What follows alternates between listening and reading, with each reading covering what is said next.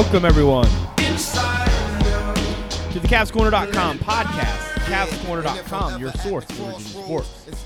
I am Brad Franklin, publisher of CavsCorner.com, coming to you live from the palatial Franklin Estates in the west end of Richmond, where it is Tuesday, January the 3rd. As we record this one, Clemson and Carolina are still dueling down in fake Clemson. I guess I have to give that up at some point. Down in Little John, a venue I'm really excited to see the renovations and such in a few weeks. But we have plenty of UVA hoops stuff to talk about after the first two games of the ACC slate. Let's get everybody out. Get everybody in into the room and introduce everybody. Out in Fishersville, back from his Orlando vacation, David Spence is back on the podcast. Welcome back, sir. Well, it's not great to be back, but it's good to be back. David Spence, Who Days on the board, at Who Days on Twitter. We will get into some of the ins and outs of his vacation, I'm sure, at some point. Staff writer Justin Ferber up in Arlington is also back on the podcast. Welcome back, my friend. I think it's great to be back. Yeah, Ferber's very glad for you to be back. Yeah, I mean, come on. Don't settle for less. At Justin_Ferber on Twitter. And at Cavs_Corner on Twitter as well. Cavs_Corner. Great place for our in-game updates, content items, and the occasional witty banter. So, Dave, where were you the other day when you weren't watching the game? Where were you?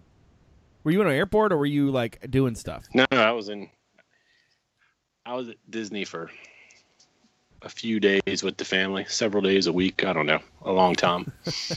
No, I mean, but specifically, there was a game that was going on, and you were the Louisville game. We were in downtown Disney, so I was following it. I was following it on Twitter and Gamecast because I couldn't stream it because of all the people there. Yeah, jerks. But yeah, how dare they go on vacation and make the bandwidth not sustainable? But Dave was like, it's hard to follow whatever on this, and I was like, and I literally sent him a text back that said, Cavs_Corner, great place for our in-game updates, guys. It was one of my happier moments. One of my more witty texts. See, I save all the witty banter for the text thread. The text. I save it all for the Twitter, so that if anytime I'm ever witty in the text thread, it's a bonus. ACC basketball has so much room for witty banter. I was just thinking, it really there's does. so much weird stuff going on. All it really the time. does. I have to give a shout out to I can't Daniel, I think is his name. Embrace the Pace. Is his name Daniel? Maybe, I don't know. He tweeted this thing out tonight, which reminded me that Luke May is basically a supersized Ty Jerome. If you look at the two of them, they do. And I remember thinking of it like, I don't know if it was the Kentucky game or it was another game where Luke was shooting free throws and he had he was doing this thing with his jersey. He had his fingers like underneath his jersey and he was doing this thing. And I was like, yo, he looks just like a larger Ty Jerome. I may be distracted tonight watching Carolina and Clemson. So if at some point I don't know what you guys just said, it's because of that. Anyway, speaking of ACC basketball, so up is down, night is day. Boston College is good. Georgia Tech beat Carolina. Virginia lost at home. Duke got housed by Virginia Tech. Are we overreacting if we think the league is wide open, or are we really in store for the craziest year of ACC hoops in quite a while? What do you think, Dave? Yeah, I think it's going to be a crazy year, but I think we're overreacting to how crazy it's going to be right now. I mean, you look back at Virginia last year at this point, and where the ACC as a whole was. I mean, it's, you start playing these games, a couple times a week against quality opponents, and all of a sudden, the truth comes out. I don't know. There's some definitely improved teams, but as injuries start to hit and everything else, and these teams that are getting by on one or two players will start to thin out. But yeah, I mean, as a whole, I think we see it every year, so it doesn't surprise me. But yeah, there are some really good teams. The middle of the pack has certainly improved, and the top of the pack has come back a little bit. So that'll make it interesting for a little while, but I think still, by the end of the year, it'll all make sense. Virginia will be at the top. What I find super interesting, you just said something a second ago I thought was really telling. You said a bunch of quality, and you're playing quality teams. I think the number of quality teams, or how I would describe or define quality teams, is certainly taking a step up. I think you're right. The middle of the ACC is better. The top is really good, but doesn't have its crap together right now. I feel like, Duke is a little bit of an enigma, given everything that's kind of circling that program with the way that they try to build it with the one and dones, and then you've got the fact that they don't really mesh, and then you've got a crazy person in the lineup, and then you've got Coach K that needs to take some time off for back surgery. It really is kind of a weird kind of year for them, and usually when the way Duke goes, kind of for lack of a better description, kind of defines the way the conference goes.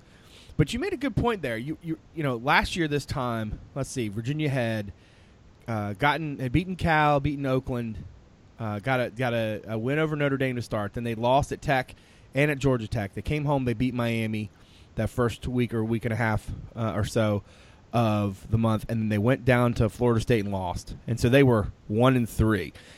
And it's like mentally, I remember that happened. Right, I understand that they were 2-3, but like it still doesn't feel like it happened. Does that make sense? Like I intellectually understand it as a thing that transpired in the world.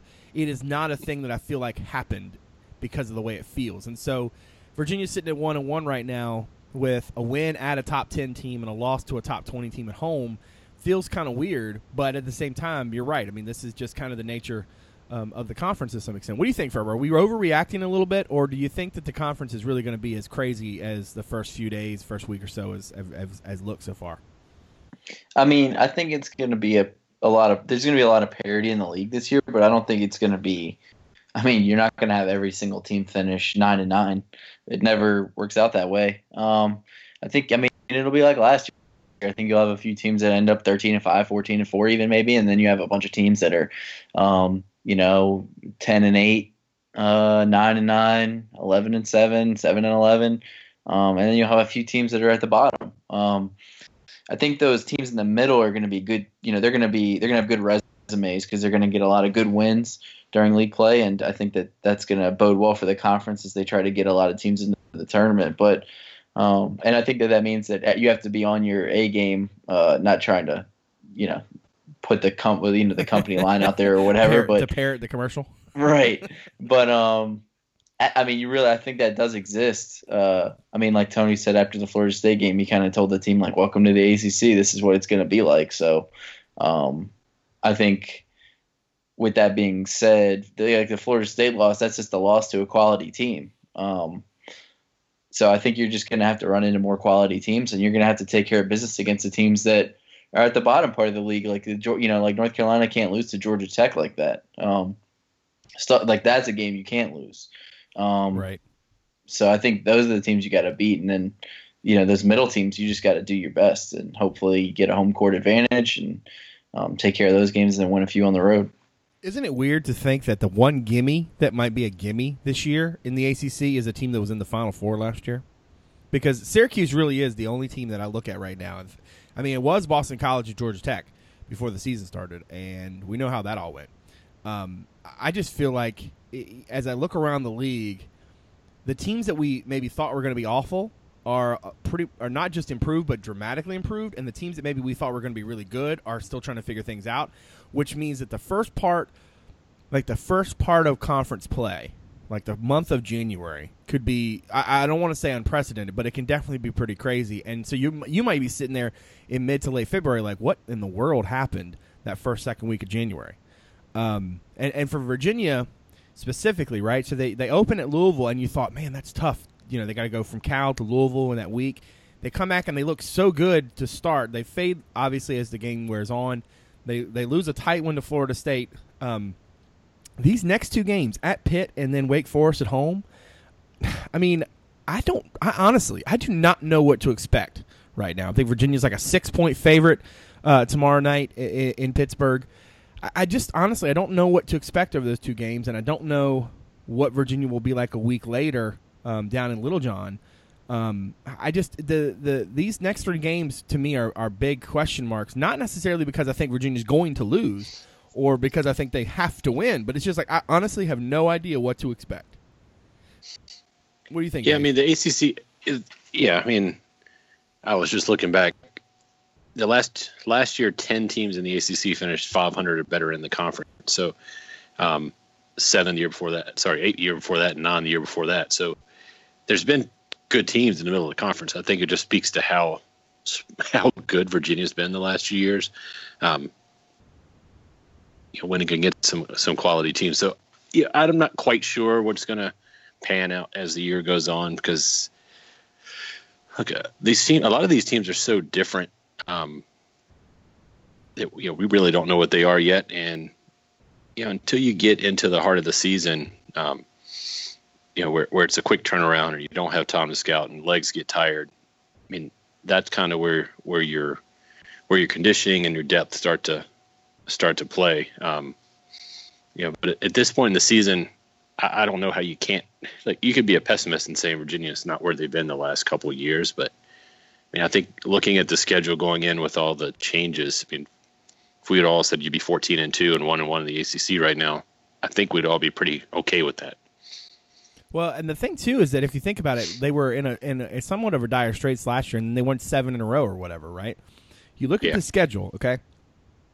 They're going to go to Pitt, and then they're going to get Wake Forest, and they go to Clemson a week later, and then a few days later they got to go to Boston College, okay?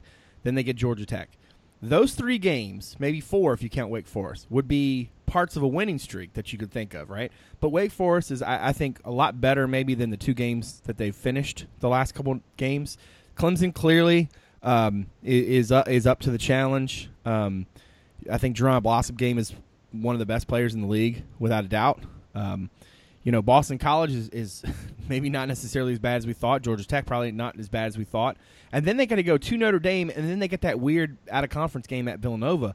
And that's when the real hard stretch was supposed to start, right? When they get Tech, and then they go to Syracuse, which maybe is not quite as tough, and then they get Louisville, and they go to Tech, and then they get Duke, and they go to Carolina, and they have to play Carolina twice in 10 days or something like that? The hard part of the schedule was always going to be from the Notre Dame game on. So these next 5 or 6 games are super important, and you don't know what you're going to get from them. That to me is the epitome of the ACC this season, is that you haven't even gotten to the hard portion of the schedule that you expected. The portion of the schedule you expected would be hard, and you also have all these other games that you were hoping you would win, and those games are now somewhat of an unknown because the teams that you're playing are a little bit better than everybody thought. I think Dave's right. The thing will settle down. It will. There will come a moment where it will be much more conventional, but I just think that the teams in the middle to the lower half of the league have not just improved, but dramatically improved, and it really is going to be about guys. I mean, it is going to be night to night. You can look at UVA in Louisville and how different that team was to start than the team that played Saturday. I think it's just going to be a little bit of a crapshoot. What do you think? What do you think, Ferber? Yeah, I'm with you on that. I think, people are kind of down on, after the loss on Saturday, but imagine if these results had happened in the reverse order. Right. They go lose to Florida State, and then they go on the road and beat Louisville on the weekend. People would be saying, "Oh, everything is good in the world," So don't forget that this team did go beat Louisville, and then I think Florida State, that's a team. They got some players. And one really good player. So I think they need to get back to taking care of business at home. And I'm not saying that they're not a good home team anymore because they lost these 2 games, but obviously there's a little bit of a crack there that wasn't there before. So they have to go back and try to. Like Wake Forest, I think that's a pivotal game. You got to be able to get that one at home. Yeah, and then as I look forward, right. It doesn't. I don't. This is going to sound stupid, but it doesn't really matter to some extent how tough the league is if Virginia takes care of its own business. And what I mean by that is as I watched the Florida State game, it became very apparent to me that was a very, very winnable game. As you got one kid going off and scoring basically all of his team's points, but even so, Virginia had several chances in that game to not just build on a lead. But to basically put Florida State away, and they just never did it, either because weird offensive rebounds that they allowed, weird squibs where the ball would just kind of squirt out and find the guy and he'd hit a shot. That seems to happen to this team this year more often than I can remember. I don't know if I'm just taking more note of it this year, but it definitely seems like to me that there are moments when these plays happen, and you would think that somebody would just kind of be there, and they're not, right? The one where Bacon misses the 2 free throws and then randomly gets like what was almost amounted to a wide open jumper at the left elbow with 4 dudes standing around him. That to me was just one of those weird ones. Like, it wasn't like I think people will walk away from that game thinking, nobody blocked out. That the blockout didn't matter. Jaquez Smith tips it back, and his hand, he's almost like volleyball smacking it, and it just happened to go right to Bacon, and he took one dribble and shot it. But like that's the example. Like, the little things. If Virginia takes care of itself, and in that game, turnovers were clearly an issue. It wasn't just the number of them; it was when they happened and how they happened and what the situation was when they happened. I thought Virginia was way too lax with the ball at times, and even though there weren't more turnovers, there definitely could have been. I think that's got to get cleaned up because efficiency is such a huge deal for them. But then, even beyond that, like, they still got really good looks at shots, and they still came. A dude basically had to score 29 points, right? 26 in the second half, and he had to hit a 3 over Isaiah Wilkins' outstretched arm, just to give his team the win. Like, we can get down on them because they lost to Florida State, but that's a long, athletic, tough team that's already ranked and clearly getting better. I think just the fact that it happened at home, Ferber's point is well taken. Like, if they had happened in reverse, if they had opened with Florida State and lost, and they'd gone to Louisville and won, you're always happier at coming off of a win. That's just human nature, right? But I think the fact that they lost another game at home makes it feel worse because they just never lose at home. I mean, that's the second game they've lost in the ACC at home in like whatever million years, right? I think fans. I don't want to say fans are spoiled because that's not the implication I want to imply here. I think that fans are used to, hell yeah, Virginia just wins games at home, and sometimes they struggle on the road. This team, that might well be the case. We could be sitting here middle of the week after the NC State game in Raleigh, and after they play Carolina 2 nights later, and think, man, they just beat Carolina. They've only still lost that one game at home in the ACC schedule, and that's really impressive considering they've now beaten Virginia Tech and Louisville and Duke and Miami and North Carolina at home. I always say that sometimes, like people like all of the time will be questioning redshirt decisions, and I'm like, you don't know that it's a thing until down the road. Like, this might not be a thing until we can look back on it, but for now, it definitely feels like a thing, and I don't know how real it really is. I kind of feel like, in some ways, it seems worse because Virginia doesn't lose at home, and because a kid just went kind of nuclear and then hit a big shot late in the game. I don't want to overreact to that, but I also think that they could definitely go to Pittsburgh tomorrow night and lose. They could definitely lose to Wake Forest because, we know that the Greek Deke has caused them all kinds of headaches in the past, and I don't see any reason to think that they don't have that potential to do that this year, especially considering how kind of helter-skelter Virginia is, not just like half to half or game to game, but like, under 8 to under 4. I mean, like, they have these stretches where they're great, and then they have these stretches where everything just kind of just grinds to a halt, and I'm not really sure kind of why that is. Yeah, 2 things real quick. First, like you just said, I think that this team is more all over the place than in the past, and I think that's what throws people off. It throws me off because in the West Virginia game and in the Florida State game, there were stretches where I was like, this game, West Virginia maybe not as much, but there were definitely stretches where I was like, they're going to win this game. There were a couple big shots here and there where I was like, all right, that was in the past, that would have been the point where it was like the watershed. The dam breaks and they go ahead and win the game. Saturday, Florida State, Isaiah Wilkins 3 that we thought was a 2. That put them up 4 with not that much time left. I was like, all right. I felt pretty good about their chances to win at that point, but because they're having these lapses now on like back-to-back-to-back possessions, it seems like more and more like you think that they did enough, but it's not quite enough. And then the other thing is, like Tony said after the game, people get too caught up in results sometimes and don't look at the actual game itself. I mean, if Guy makes that 3 in the corner and then, Bacon's rims out and they win, I mean, is it really that different of a game? I mean, in the long run. I mean, obviously the result is different, but I mean, the game itself was this. They played the same game. I mean, whether Bacon's shot went in or not. So, what do you think, Dave?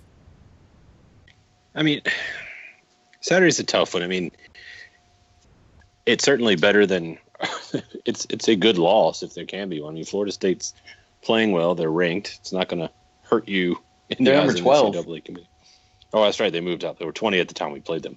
But yeah, they're really good. And look, they're just a team. There's a couple teams out there. Yeah, I feel like Louisville and Florida State have some of the some similar players, like that athletic long guy. But Louisville just doesn't put in the effort against Virginia that Florida State does every time we play them. And it doesn't matter the score or the situation. Florida State never really dogs it. And eventually that can get you some points. And then, look, it seems like Virginia hasn't lost a lot of ACC games, but it seems like to me every time we do, it's because someone on the other team goes crazy. Whether it's, I'm trying to think of some examples off the top of my head, but it's always one guy who has a great game, and we just don't adjust to it because that's kind of not what we do. But yeah, you're right. I mean, Bacon scored 29, and they won on a shot that if Tony had called a timeout, you'd want to force him to take a long three. I mean, that's what he did. He just made it. So, short of being up in his face and risking a foul call, I don't know how you could have done anything differently at the end of the game. It's just a matter of, like Justin was saying, it's being more consistent, not having that 3 to 4 possession lull with your offense. It's one thing to have 3 or 4 possessions where you get a good shot and you miss, but it seems that we're having too many of those possessions in a row end in turnovers, and just not having. Look, it's nice. We talked about this before, but in a possession game like that, having a guy that is kind of going to be the go-to guy that you play off of. Lately, it seems Kyle's becoming that guy, and London is kind of the B or the those two are trading off. Not having a guy like Malcolm who, you realize how good he is as you watch him in the NBA now. It's going to take a little while to get adjusted, and even then, occasionally a guy's just going to hit shots. There's nothing you can do. We held him to 60 points and lost, so I think it's just a matter of taking care of our own business and hoping it sorts itself out as the season goes on. But this team just won at Louisville and at Cal against a very good Cal team, and we saw some real good progress in the Louisville game as far as Devin Hall had a great game. I think we had 20 points and 19 rebounds from our 4 big guys. If we can get that kind of production, Virginia can be a very good team. We just need to see it consistently because we didn't see that out of the bigs against Florida State. I think you bring up a good point about the alpha dog thing. I think that's been the biggest thing on offense is even in this Florida State game, it's kind of frustrating sometimes. It just feels like they're just dribbling around. Like even when Malcolm was on the team, it's like, all right, they're going to try to get this guy the ball. And now it's like they just dribble around, and then it's like, oh, there's 8 seconds on the shot. I told Brad during the game on Saturday, I said, sometimes the shot clock is their best friend because it's making them do something. Like they dribble around so long that it's like, all right, there was a possession in the game against Florida State where I think it was Darius Thompson, but it might have been Devin. There was 8 on the shot clock, and the crowd started 8, 7, and he was like, okay, now I got to go. So then he just made a play, got to the rim, and scored. But it's like for 20 seconds, nobody was going to do that. Nobody was interested in doing anything like that. I want to talk a little bit about Pitt. Do we feel like I feel like I don't know who they are? Maybe that's the coaching change. Maybe that's the transfers. What do you guys think of Pitt? How does this matchup strike you? I know Ferber's probably working on the preview or is going to tonight. But what's the general consensus about Pitt? Dave, we'll start with you. We're a 6-point favorite. I like that. 6-point favorite on the road. I'll take it. Yeah. I haven't seen Pitt play, but for a few minutes against, I think it was Notre Dame. They lost to an overtime. Is that right? That's right. Saw a little bit of that game, but I don't know what they are yet. and they've got a couple of bad losses. But it's a road game in the ACC, and we're a highly ranked team, so students should be back. I'd imagine the students will be back, so it should be a good atmosphere. That was a good way to try to put some stuff together. I think the thing here, I don't really know much about this team. Before we let Ferber go, the one thing that did stand out to me in the quick little bit of research I've done on them is their number for turnover percentage defense is really, really bad. Like, I was just about to say that. Like, they don't turn the ball over at all. Like, they never. They don't force turn. Yeah, they don't turn people over, which is interesting because UVA's like top 15, right? And so the other thing, like they don't get steals, they don't force turnovers. So what are they doing? Like they're 130th in adjusted defensive efficiency. So they're basically just waiting for people to make bad shots, take bad shots. I don't understand. And then I looked at the teams they've played. They lost to SMU. They lost to Notre Dame. Easily the two best teams that they've played. They got one good win, a 3-point victory over Marquette on a neutral floor. So I'm wondering if maybe we are, if this is the day of overreacting, right? We're overreacting a little bit to the ACC and the craziness, and we're overreacting a little bit to, some of what we're seeing from. From Pitt. I feel like Michael Young, Jamel Artis, those are guys that clearly, we've kind of come to know a little bit.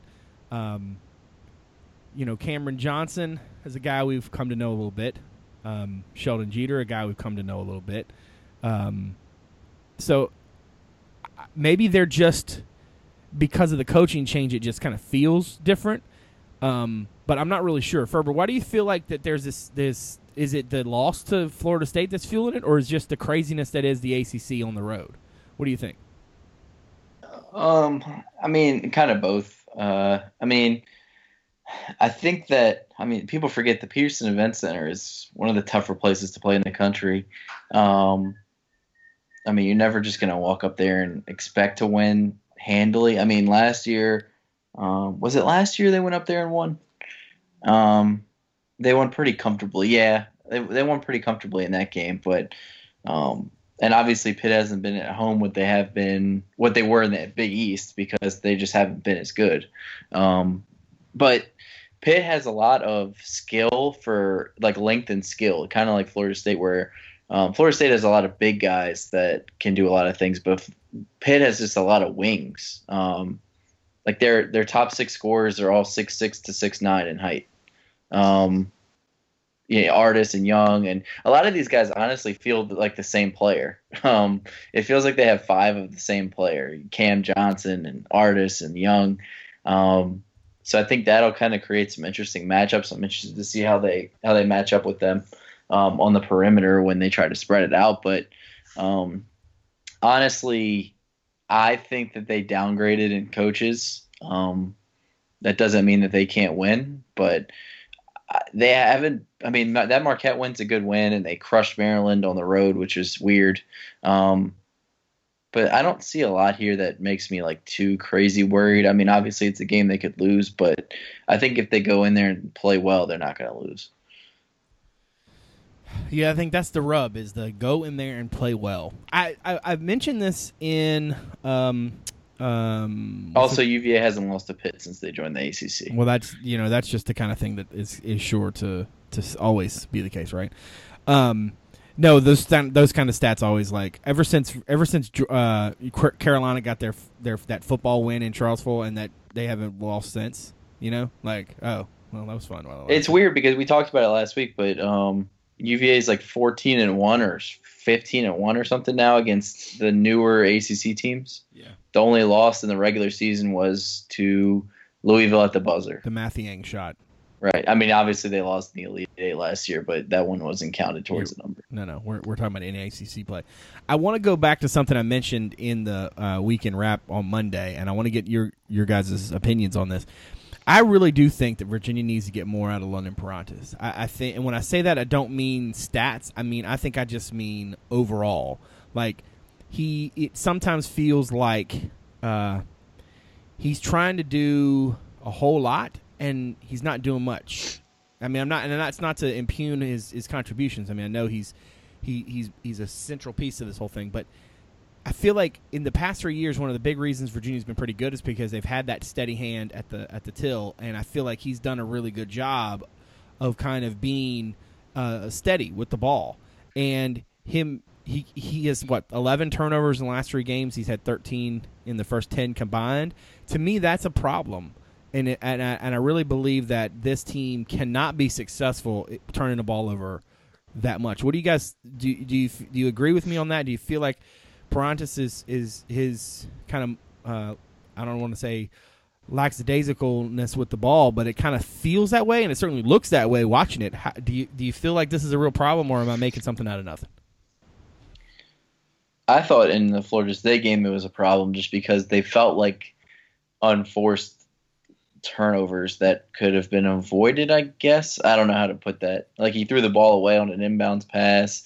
He had a critical turnover after a shot clock violation, I think it was, or a charge or something. Right. Where they got like a big stop, and then he just gave somebody the ball basically. I think it was Bacon on an inbounds pass, and he just laid it in. Yeah. Like that kind of stuff is a killer. And I mean, it's not like a different guy or anything. It's just I think you're right. I think he's trying to almost do too much. And I almost feel like he feels. God, I'm going to make a Bronco Mendenhall comparison. You know how Bronco said that one of the things he really thinks he messed up with was thinking, like, preparing and looking at this season as if he was in year 12 at BYU versus year 1 at UVA, right? I almost sometimes get the sense, because Parantis will try to do these like wraparound passes, or he'll try to drop something lane, and I'm like, I want to be like, bro, you're not throwing that to Malcolm Brogdon or Anthony Gill, man. Like, you're throwing that to Jack Salt. You know, you're throwing that to Mariel Shayok. Like, these are, like, I almost feel like in some ways Parantis is in year 4 with Brogdon and Gill, but Brogdon and Gill just aren't there. You feel me? Like, sometimes it's like he's on this other level, and he's expecting guys to make plays that they're just not going to realistically make with any consistency. The one that really stuck out to me was the turnover at the top of the key late in the game. Kyle Guy on the right wing, and Parantis is in the top of the key and just kind of goes to pass it to him, and he like halfway through. You remember the old Allen Iverson move where you like throw the ball and hit your like you're throwing it and then you hit it down with your wrist, you know? It almost looked like that. It's like he suddenly decided he didn't want to throw this pass, and he tried to catch it before it left his hand, and he lost it, and dude goes down and gets a bucket. If you watch these games on TV, I'm always astounded by this. They will break down Virginia's offense and show you exactly what's happening. Like, other teams know that stuff too, and so when you're at the top of the key and there's a kid coming on a curl or on a flare, like, they know the ball's coming, so they jump it. And so I think what's happened to Virginia too often this season is a guy has started to throw a pass before a player has come to a spot, and that spot's not open. And there's a lot of that, what looks like lazy passing, but realistically it's just guys thinking that that other guys are going to be open. And I think London has been the main kind of culprit in those. And I feel like when they get away from so much flare action, when they get away from doing too much of that at the top, a lot of those turnovers just kind of seem to go away. What do you think, Dave? Am I making something out of nothing? No, I mean, I think we all talked about, the importance of London, and we were all very excited to see how he does without the guys. But being a big dog, I just think with the changes to the roster that have been made since the beginning of the season, things have changed quite a bit. And I can see it both ways. He certainly there's no excuse for the kind of lackadaisical turnovers he has had in the last couple of games. But the wraparound passes, I don't know how you take that out of his game. That's something he's done I agree. the whole time. That's what makes him effective. It's one of those things, too, where, like, if you want to make that pass, you can do that. But there's also a better way, which is to just go to the rim.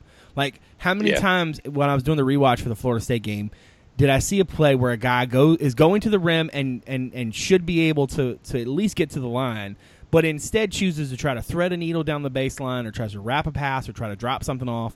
And I'm not saying that they're the wrong play. I'm just saying that it's almost like these guys, it's like they're so unselfish that they just feel like they I don't know if it's that they don't want to shoot or if they feel like they shouldn't. But, like, I see Parantis doing this, and at the same time see him taking these shots where he's, like, off balance, where his 1 foot is like off to the side almost, and like the mechanics are all off, and you're thinking and there's like 11 seconds left on the shot clock, and you're like, was that really a look you needed to take? I mean, there has to be some place in the middle ground, right, where when you get closer to the rim, you shoot, and when you don't have enough time to get yourself straight, you pass. I guess to me it's about decisiveness, and I just feel like there are times when guys are either in the air, not sure what they're going to do, or they go to take shots and everything's off, but they take them anyway. We're running that screen action. We've talked several times about lack of a true post and how it affects other players. But you think back to how many times London would come around this, a screen on a low post, and the defender would stay because it was Toby or Gill, right? And London could do that little curl to the free throw line or to the just in front of the free throw line. I don't know if I've seen him make that curl all year. He's always had to bring it out top. That was a huge part of his game. And when you get him with the ball right there, he has so many options because the defense is going to react. He's going to shoot it, or he's going to have someone shooting the three. So I don't know. I mean, I think we're very much a work in progress, and especially we've been playing so much of that four guard lineup. I just think London's having a little bit of trouble trying to find a rhythm. And I think that's something we'll have to develop over the next few weeks. Or maybe he's just smarter than all of us, and he's trying to get the other guys some experience so they can make a run. I don't know. The other thing that I thought it was interesting as I watched the game was how much somebody else brought the ball up. And I was on Best Seat in the House on WINA tonight. Luke Neer made a point that made me think later.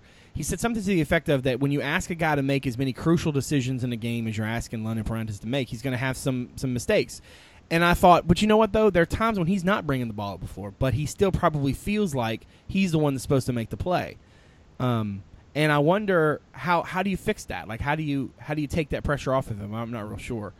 I want to wrap up tonight with kind of a different. I'd like to drop things on you guys live on the air. So, you have a magic wand or what have you. You can fix one thing with this team. What would you fix and why? Like, if you had one thing that you could change. To me, I'll go first and give you guys a chance to think about your response there. I would, as I said in the weekend wrap, I would probably play Guy and Diakite more. I probably would start Guy, bring Diakite in off the bench, and I think having those guys on the floor, there's a certain give and take, as Tony has said before. You're going to give up some points, but at the same time, the offense, as I watch these games, it just moves so much better when guys in the game. And I feel like Diakite brings an inside-outside threat that Virginia doesn't have anywhere else, that they somewhat got from Anthony Gill. Even though Gill wasn't going to spot up from three, he could catch the ball further away from the basket and then go to the rim, right, where he could get you on a lean and then go.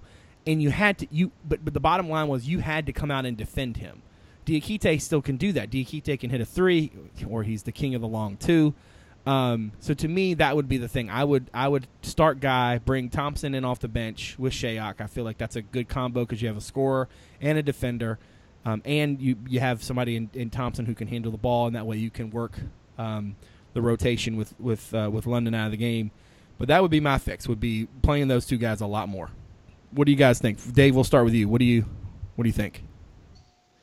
I mean, I think Guy's getting a lot of playing time lately. I'd like to see Diakite come in sooner. Yeah, and I'd like to see us play around with letting him try to guard a guy like Bacon when he gets hot. Maybe not the whole possession, but let him switch that's off a little exactly bit. What I thought too. Watching the replay today, I thought, man, what a position they would have been in if Diakite had been the player coming up before instead of Wilkins. That extra length and the athleticism. Yeah.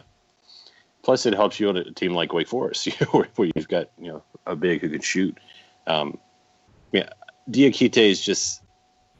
I think he's getting a little better, catching the ball and scoring the ball. His defense has been solid. He doesn't seem to be going for the highlight block every time he's in there now. But if you can get him, if you get him to a point where he can guard the perimeter well, and still be what he is in the paint, I think it elevates the entire team. So, kind of like you, I'd like to see Guy continue to get more minutes and Diakite play a lot more. And I don't know, Reuter. I wish Reuter was like 2 inches taller because I think he'd be a beast at that point. Right. But Well, it I kind will of is say what this: it is. his back to the basket stuff. It's important for this team because he's the only guy who can really go down there and really go get you a bucket. And I think I don't want to make it sound like I want to throw Jack Salt off to the island of misfit toys or whatever, but I think that in certain games, that's why I think having Salt start and then playing Diakite more. I think that you could pair Wilkins and Diakite, you could pair Reuter and Salt, and kind of depending on matchups, which how those minutes shook out. Because I think that you could have some matchups sometimes where you can pump the ball into Reuter and he can score, or at least he can get looks. But my problem is that like even when they're in the game, like they just never can seem to get a post touch. I think Kyle Guys is really the only one who can consistently, it seems like, get the ball in.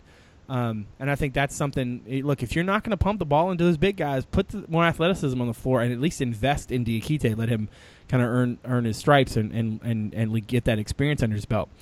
Ferber, what about you? What would you change if you had one thing you could change? Yeah, I mean, I think that you guys kind of nailed it.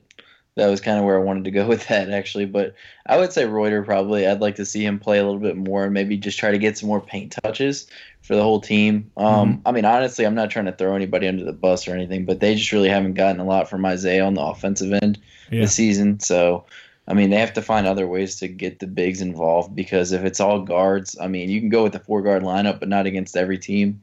And honestly, they have to kind of get that inside out going to get these open looks that they need from three to be competitive. I mean, like you said, I mean, Perrante's pretty much created that corner three for Guy at the end of the game with a good pass on the baseline. So, but he had to get there. So I think if they can involve the bigs and then do a little driving kick stuff and have the bigs kind of, they're both, I mean, Reuter's a pretty good passer. So I think that, I mean, he could be used in that way as well on the offensive end.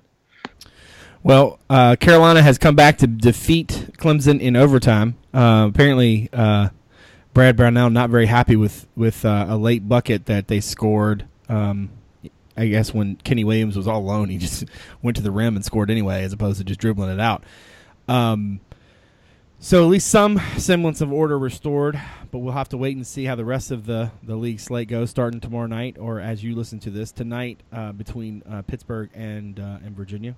I think that's a good place to put a pin in it. We'll be back next week to talk about, obviously, the Pitt and Wake Forest games and preview that weekend's game against the Tigers. So for David Spence, for Justin Ferber, I'm Brad Franklin, publisher of CavsCorner.com. Thanks for coming out. We'll see you soon.